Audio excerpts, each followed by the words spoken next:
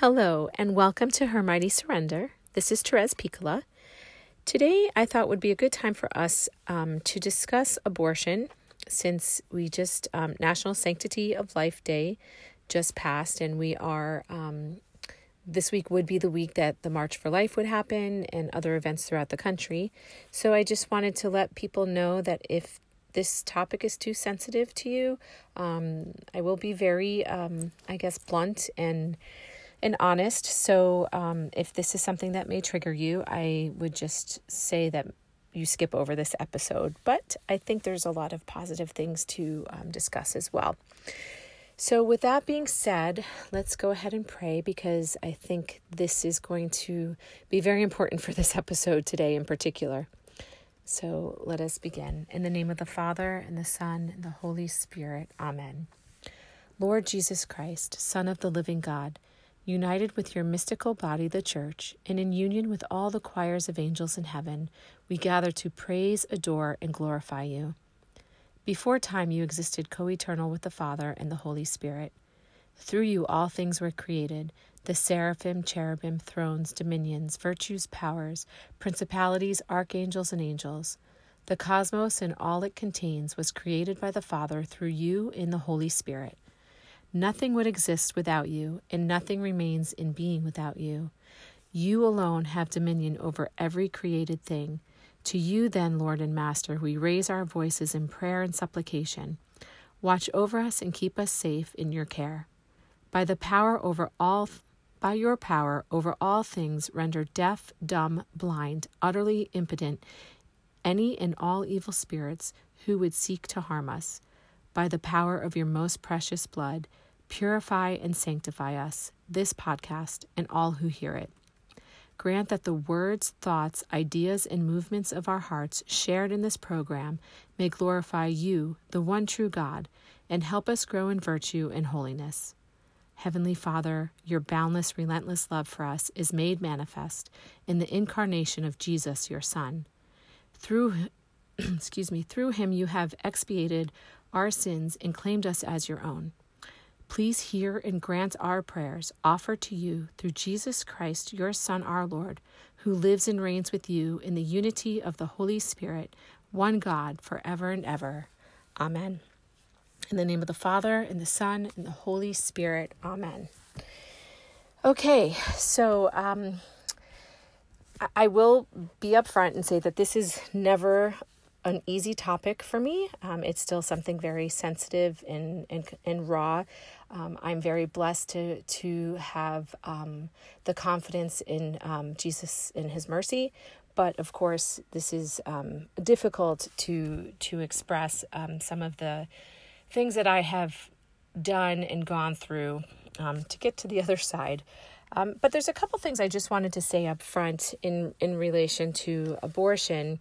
First of all, the Catechism of the Catholic Church states, and I quote, "Since the first century, the Church has affirmed the moral evil of every procured abortion. This teaching has not changed and remains unchangeable. Direct abortion, that is to say, abortion willed as an end or a means, is gravely contrary to the moral law," end quote. So right there we see, obviously, the Church teaches us that abortion is never accepted, never good, always evil. But abortion is intrinsically evil. So this means that the act is always bad.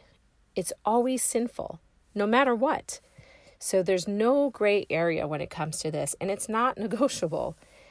And those who say that this is just a Catholic issue are not fully correct, because really abortion is a human rights issue. So all those arguments we hear really hold no weight if we kind of break it down and look at it for what it is. Mother St. Teresa of Calcutta has a couple of great quotes, and one of them is, "There are two victims in every abortion, a dead baby and a dead conscience." She also says, "If we can accept that a mother can kill even her own child, how can we tell other people not to kill one another?" I mean, those are really, really, really piercing words, but so true. So I'm just going to, I'm going to give kind of my testimony, but with a little bit more detail, just has how it relates to through what I went through with my exorcisms. So, and some of this is going to sound familiar, but we'll go a little bit deeper into some of these things. So, as I've said in the past episodes, I was sexually active. This really came about at a young age after I had experienced abuse and rape. There was kind of that stripping of dignity and sexuality, confusion of sexuality. And I just was sexually active from that point forward. So I guess in some ways it wasn't a surprise when I became pregnant at 17, because there was nothing I was doing to stop pregnancy from occurring. But naively, I think I just thought that that wasn't going to happen to me. And I didn't tell my parents. So there was no support. There was just this feeling of, I have to do something about this, and I have to take care of this myself, because I had this self-reliance, and because no one else was going to fix it for me. But the boy I was dating at the time, he did tell his parents. So his parents actually helped pay for it. We never had a conversation about it. It was kind of just swept under the rug. In fact, this boy that I was dating, we never even talked about it afterwards. So again, there was like this secretive kind of, this is fine, but we're just not going to talk about it type of mentality, which is so contrary to what it should be. This is such a heavy decision to make. Even if I was to say I was a pro-choice person, like, wouldn't I want to talk this out with somebody? It's supposed to be a big decision about my life, but no, none of that happened. So the day that I was scheduled to go to have the procedure done, it was a school day. So I left the house as if I was going to school. But instead, I changed in the car, and my boyfriend dropped me off at the Planned Parenthood.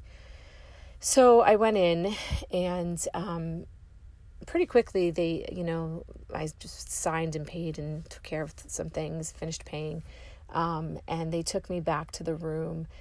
And there's little bits and pieces, and I kind of want to just set the stage, because I want you to have an idea of just how cold this is, how it's very, there is no comfort or warmth or anything consoling about going in to have this done.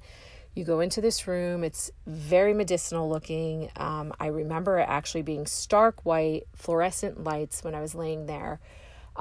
I do not remember most of what happened, and I do believe this is a grace, because I think God knows me and probably knows what I can and can't handle. So I do remember, though, the nurse that was in the room had a very harsh way about her, and was just very direct, and just told me to stay still and it's almost done. And I don't remember what she looked like even. I just remember her voice. Once the procedure was done, they basically tell you to get up off the table. I actually was told to get dressed before I left the room. And they brought me out into this waiting room, which was very similar to, it was the recovery room. Very similar to what it would look like in a doctor's office, with chairs kind of set up with little stands, little coffee table type stands. Everyone was kind of separated from each other. No one was sitting together. One thing I distinctly remember, they had handed me this orange juice, and I was sipping it and just looking down, because I was at that point already, I had this deep sense of just shame. I heard a lot of sniffling. Some people a little louder, almost in a sob. Nobody was talking. It was very quiet outside of that. And then they called my name when my ride was there, which was my boyfriend. And I came out of the building and walked into the car, and we really didn't say anything. He brought me back to school. So here I was, literally, I just had an abortion. I killed my baby, and I'm going to school. where I proceeded to stay in the lounge that we had. I was a senior, so we had like a senior lounge. And I just said I was sick and that I couldn't get home. So I slept in the lounge all day. I just laid there. Now, one thing I'll tell you is when I was leaving, they handed me a bag of birth control pills. So it was kind of like, okay, this is taken care of. Now, going forward, you need to be more responsible, basically. So they handed me this little bag of pills, and so now, here I am thinking, okay, well, here I have birth control pills. I'll just do whatever I want at this point. What's the difference, and that's kind of the mentality. It's like everything just becomes like, well, oh well, it's just this way, I think, that we try to separate ourselves. I separated any thoughts and feelings I had about it, like as if that was just a different person. And okay, like we're just going to tuck that away and just pretend like that never happened. Nobody knew, only like 3 or 4 people knew about it. Abortion goes against our created nature. And I believe deep within us somehow, we know it's not right. There's something in us as a woman even that knows there's something wrong about this. But the evil one uses the weaknesses we have. For myself, it was, the emotional and physical abuse that I had prior. He uses that to drive us towards believing there's no other option and that it's okay somehow.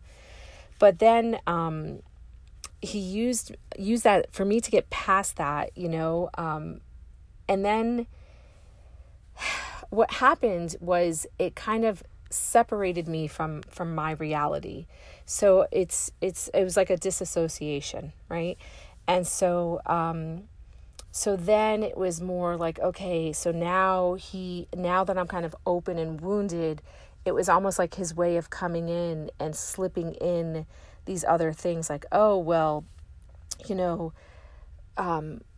now like, let's just go and do whatever you want. God already hates you. He's so disgusted by you. Look what you've done. So since you've already done that, you might as well just enjoy yourself and go out and just do whatever you want. And, then this idea of, being fascinated then by the occult, again, separating myself from what's good and true and kind of diving into this, this other world, this other fascination. So yes, abortion is a portal to the demonic if you leave it unconfessed, because abortion itself is evil, but then all those other doors that get opened through that, because let's be real, like there's nothing normal or excusable about killing a baby. And so somewhere in us, even if we don't admit it up front, deep within us, there is a deep emptiness. You're dead, like Mother Teresa said, a conscience that dies. Basically, you're something in you has died with that baby, and you turn to other ways to like self-medicate, to convince yourself that you're normal somehow, that this is acceptable, but you don't really necessarily know that that's tied to the abortion because you've convinced yourself that that was okay.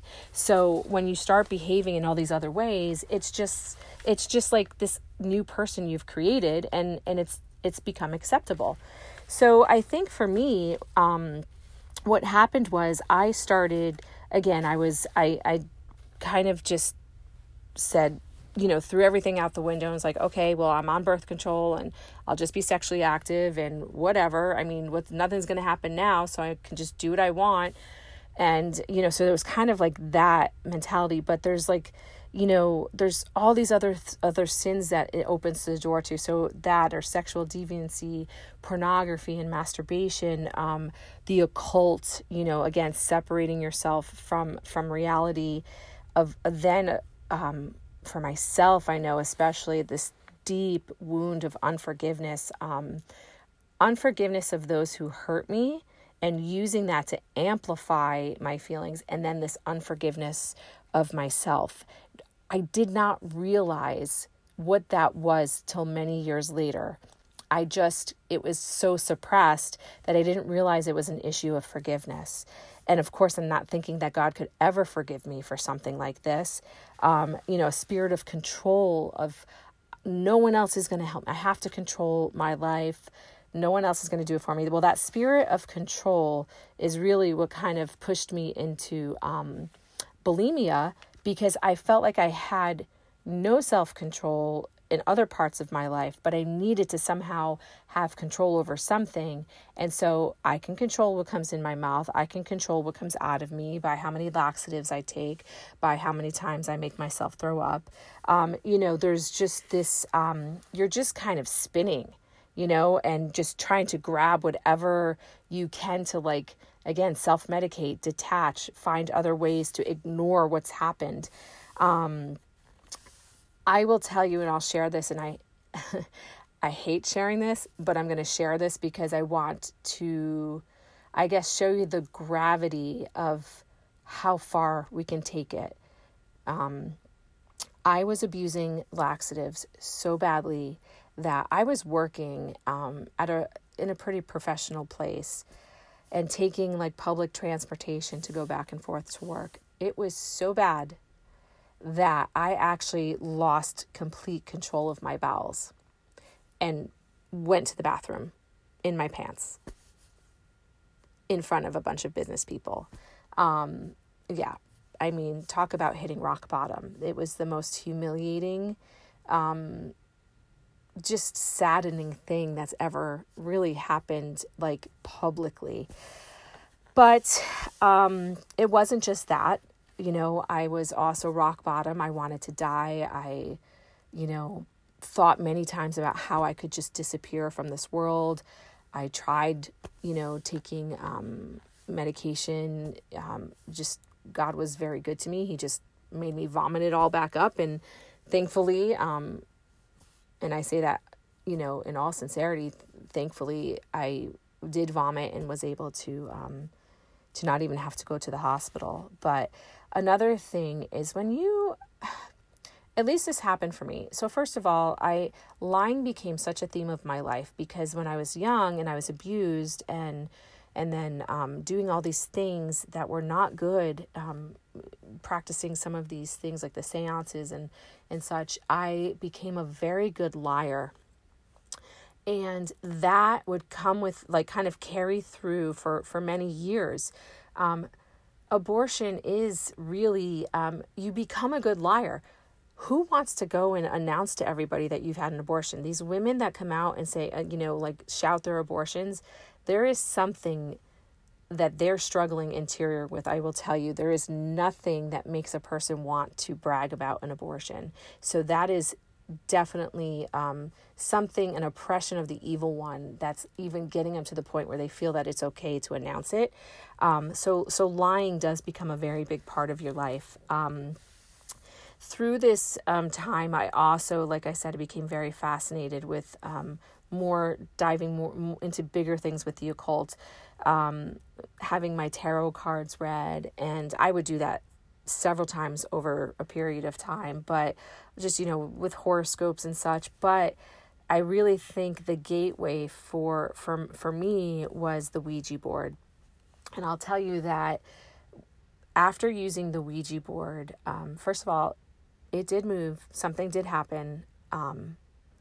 It was myself and my two sisters in this house that we were living in, and we did it really late at night in the dark, to make it more suspenseful, and something did happen there. And this particular house, many things would happen after this. So the water faucets would turn on and off, in the shower especially. In my parents' room, the TV, you would turn the TV on. A lot of times I would go in my parents' room to watch TV. It was one of the TVs in the house, and I would be laying there, and all of a sudden the TV would turn channels, or the shower in their bathroom would turn on. We would hear footsteps coming up from the basement, but no one would be there. One time there was no one in the house. My mom had gone out. She came home, and a couch was completely moved facing a different direction. Then probably the scariest thing that happened for me was I went to bed one night And I heard rustling at the end of my bed. I had just gone shopping and I thought maybe one of my sisters was going through some of my things. But the next morning I woke up and there was a crack across my entire mirror. So, and it's really interesting because all these things were happening and I thought, looking back at that, I would have been like, get a priest here, bless the house. We kind of all just like resigned to the fact that, oh, we lived in a very historical place. We were probably like on some battleground or something. So maybe it's just like there's ghosts or something, you know? And it was such a naive way to deal with it. I never really questioned it. And I think that was kind of that veil, you know, over my eyes of not looking deeper into what this could possibly be. So that happened, and that was just, you know, as time went on, then I met my husband, and he, I had told him about my abortion, and he, you know, convinced me to go to confession, and I did go to confession, but I did not confess all these other things. And these were all the other, you know, doors that were opened. You know, the abortion was, yes, but all these other sins and these other things I was doing were really the gateways as well. And I did not do anything to close them. And, yeah, and I don't know, and it wasn't even really asked. So that kind of just set the scene for just continuing to just have these other sins, that were just kind of sitting out there. And the evil one at this point, I think he's like, okay, well, I've got my grasp on her. I don't really need to work so hard, you know. And it's interesting because then in this period of time, and I'll kind of fast forward, because a lot of things happen between that time, but we can save that for another time. I'll fast forward and say that there was a period of time after I had all my children where for some reason I felt I got connected somehow to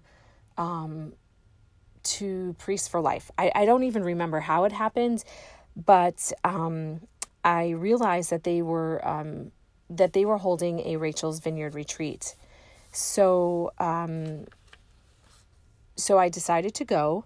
It was out of town, actually. I had to travel pretty far to go there. And I went, and there was definitely some I think surface healing that happened. I named my child. There was a lot of prayer. There was confession. Again, not confessing everything, but just kind of digging a little bit more into it.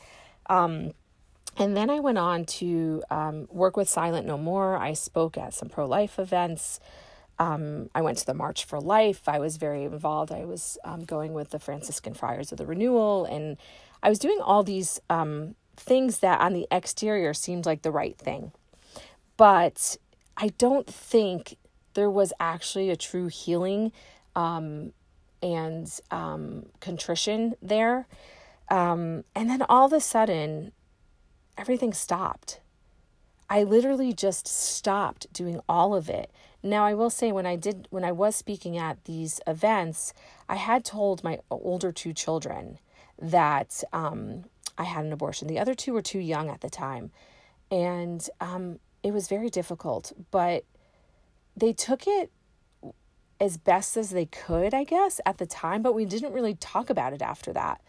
I would only learn much later some of those details, which I'll share in a minute. But so keep in mind that older two knew, the younger two didn't know. But then everything stopped. And it's very interesting because everything stopped. And then I started homeschooling. And I think that the evil one used this as a way to get me to like shut down. Oh my goodness, you can't tell these other holy mothers about your past. That's unforgivable. They would shun you. You know, you just have to try the best you can to just fit in, you know. It was these lies that started like being fed, and I was believing them like, oh, I can't tell anybody this. This is terrible. Like I finally found a group that I feel like, I fit in with. I'm trying to be a good, holy mother and spouse, and I'm homeschooling, and I can't ruin that for all of us. So I just stopped. And it's really sad, because I think had I not stopped, that maybe healing would have come much sooner, because I was with good, holy women who would have helped me and supported me. So, so that was difficult. And so I went through that, and there's this Bible quote that I really love. It's from Isaiah, and it says, "Can a woman forget her nursing child, or show no compassion for the child of her womb? Even these may forget, yet I will not forget you." And I think that's such a, that really tugs at my heartstrings, because even though I've done this, God doesn't forget our children. Like, whether it's an abortion, a miscarriage, however we might have that loss, that every single child created is important to God. And the evil one will make you believe that somehow the children from abortion are put in this other category, like, that they're secondary, that God doesn't love them as much, and all these lies that just come through there. And so there was so much conflict, so much self-loathing, so much unforgiveness, just piling up and piling up and piling up. And kind of just to fast forward, just to talk a little bit about how this related to my my exorcisms, is that, and this is kind of what I want to leave you with, as far as how evil really is attached to abortion. And during one of my sessions, it was revealed to me that how the evil one uses abortion as a blood sacrifice. So during this session, and to kind of like explain, my eyes weren't open. I saw this through, I don't know how to explain it, like through my heart, through my soul. I saw this image that happened, and it was a sacrifice on the altar. And I realized in that, so that there was a sacrifice of this baby, and it was horrible. I mean, horrible. I was, at this time, I remember I was screaming, because I couldn't, interiorly I was seeing this, but I could not express it, because I was being suppressed by the evil one. He was controlling my physical body. But I realized that it was the evil one, as if he was mocking the sacrificial lamb, that he was mocking Christ at the table, at the altar. It helped me understand, really, after kind of talking through this with the priest afterwards, and going into some more details, it helped me understand that Satan takes great pleasure in destroying the sanctity of life. Think about it this way. He hates the Blessed Mother, a human, right? A human being who is so below him, who gave birth to Jesus, the God-made man, right? So he mocks this, and he's out to destroy all life. And he preys on that fear, sexuality, selfishness, to weaken our minds, to weaken the minds of a pregnant woman who might be, in this position where she doesn't know what to do, a young teen, an older, successful woman, a woman who maybe has an illness, whatever. He finds whatever that weakness is, and he preys on that, because he hates us so much. He hates humanity so much, but life, the sanctity of life, is what he wants to destroy. The family is what he wants to destroy. And so we have to look at abortion as not just this evil act that we're doing as humans, but how that's so connected to evil. And because the evil one hates us so much, and he just wants to destroy everything godly. And I'll just touch on this one other thing. And this was a post that someone shared, and it just reminded me of how many people suffer because of abortion. So of course that baby's life is taken. The mother suffers because she's taken the life of her child. There's the loss of fatherhood because you've taken away the ability for that man to be a father. There's a loss of siblings. And I didn't realize this until many years later, and when I was going through my sessions, that my older son, who knew, and he had come to me and said he's been praying. This always makes it hard. I have a hard time talking about this. That he has been praying for his sibling since he knew. Now, granted, it's his half-sibling, but he has been praying to that child. And I wasn't even doing that. I wasn't even praying to that child. And, but it just put in perspective the loss that siblings feel. And when I told my younger two, when I was going through sessions and I had to share with them some things, and my daughter in particular was devastated because I had lied, devastated because I had preached that we had to be pro-life, that abortion is evil. Yet here was her own mother coming to her and saying, I've done this. So there was a lot of healing that had to take place. And that's even the unforgiveness there. There was a lot of healing that had to happen with myself and my children who are here, my born children here on this earth, and how I had to forgive myself for how I've wounded them. And all this, the Blessed Mother made right in the end. And she loves us so much, and where the lie of the evil one, that she despised me, I was a terrible mother, I was a terrible woman, that I could never be like her, I could never have purity, I could never be looked at in that way by God, was lies. And when she came to my session and extended her arms to me to say, I love this child for you, and I love you. And that's like, it's like amazing, painful, but amazing. Like, this is how much God loves us. This is how much the Blessed Mother loves us, that in spite of these terrible things, this horrible sinfulness, this terrible person that I was, that I felt like there was no way to recover, even then, God wants to make us whole. I'll never be completely full and complete, because there is that loss that's there, but I know that this baby, little Michael, my son, is in heaven, that the Blessed Mother is holding him, that God loves him, that Jesus died for all of us, for him, for me, for all of us, that we may all be together one day. And this is what we need to understand. And to anyone, whether it is abortion or some terrible sin, some terrible secret, abuse, or whatever it may be, I want you to hear me, that God wants you back. Okay? He's never left your side. We've left God through sin, and he just wants you to be whole. He wants to extend his mercy to you. He loves you. And don't let the evil one take that away from you for another day. Go to him. Go to confession. Go to the Blessed Mother. Get the counseling and help that you need. Forgive yourself.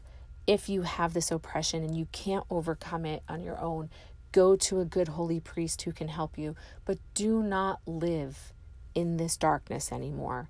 Do not let anyone convince you that abortion is ever okay. And then do not let them convince you that you cannot receive mercy after an abortion.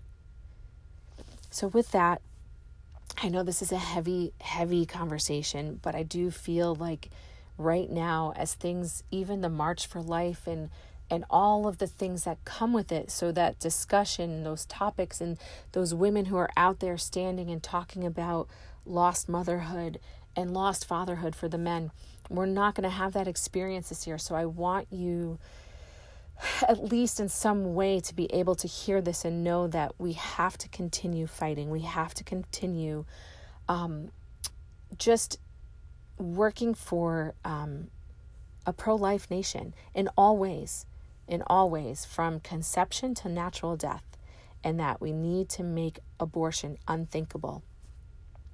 So with that, let's just give glory to our Father in the name of the Father and the Son and the Holy Spirit. Glory be to the Father and to the Son and to the Holy Spirit, as it was in the beginning, is now, and ever shall be, world without end. Amen.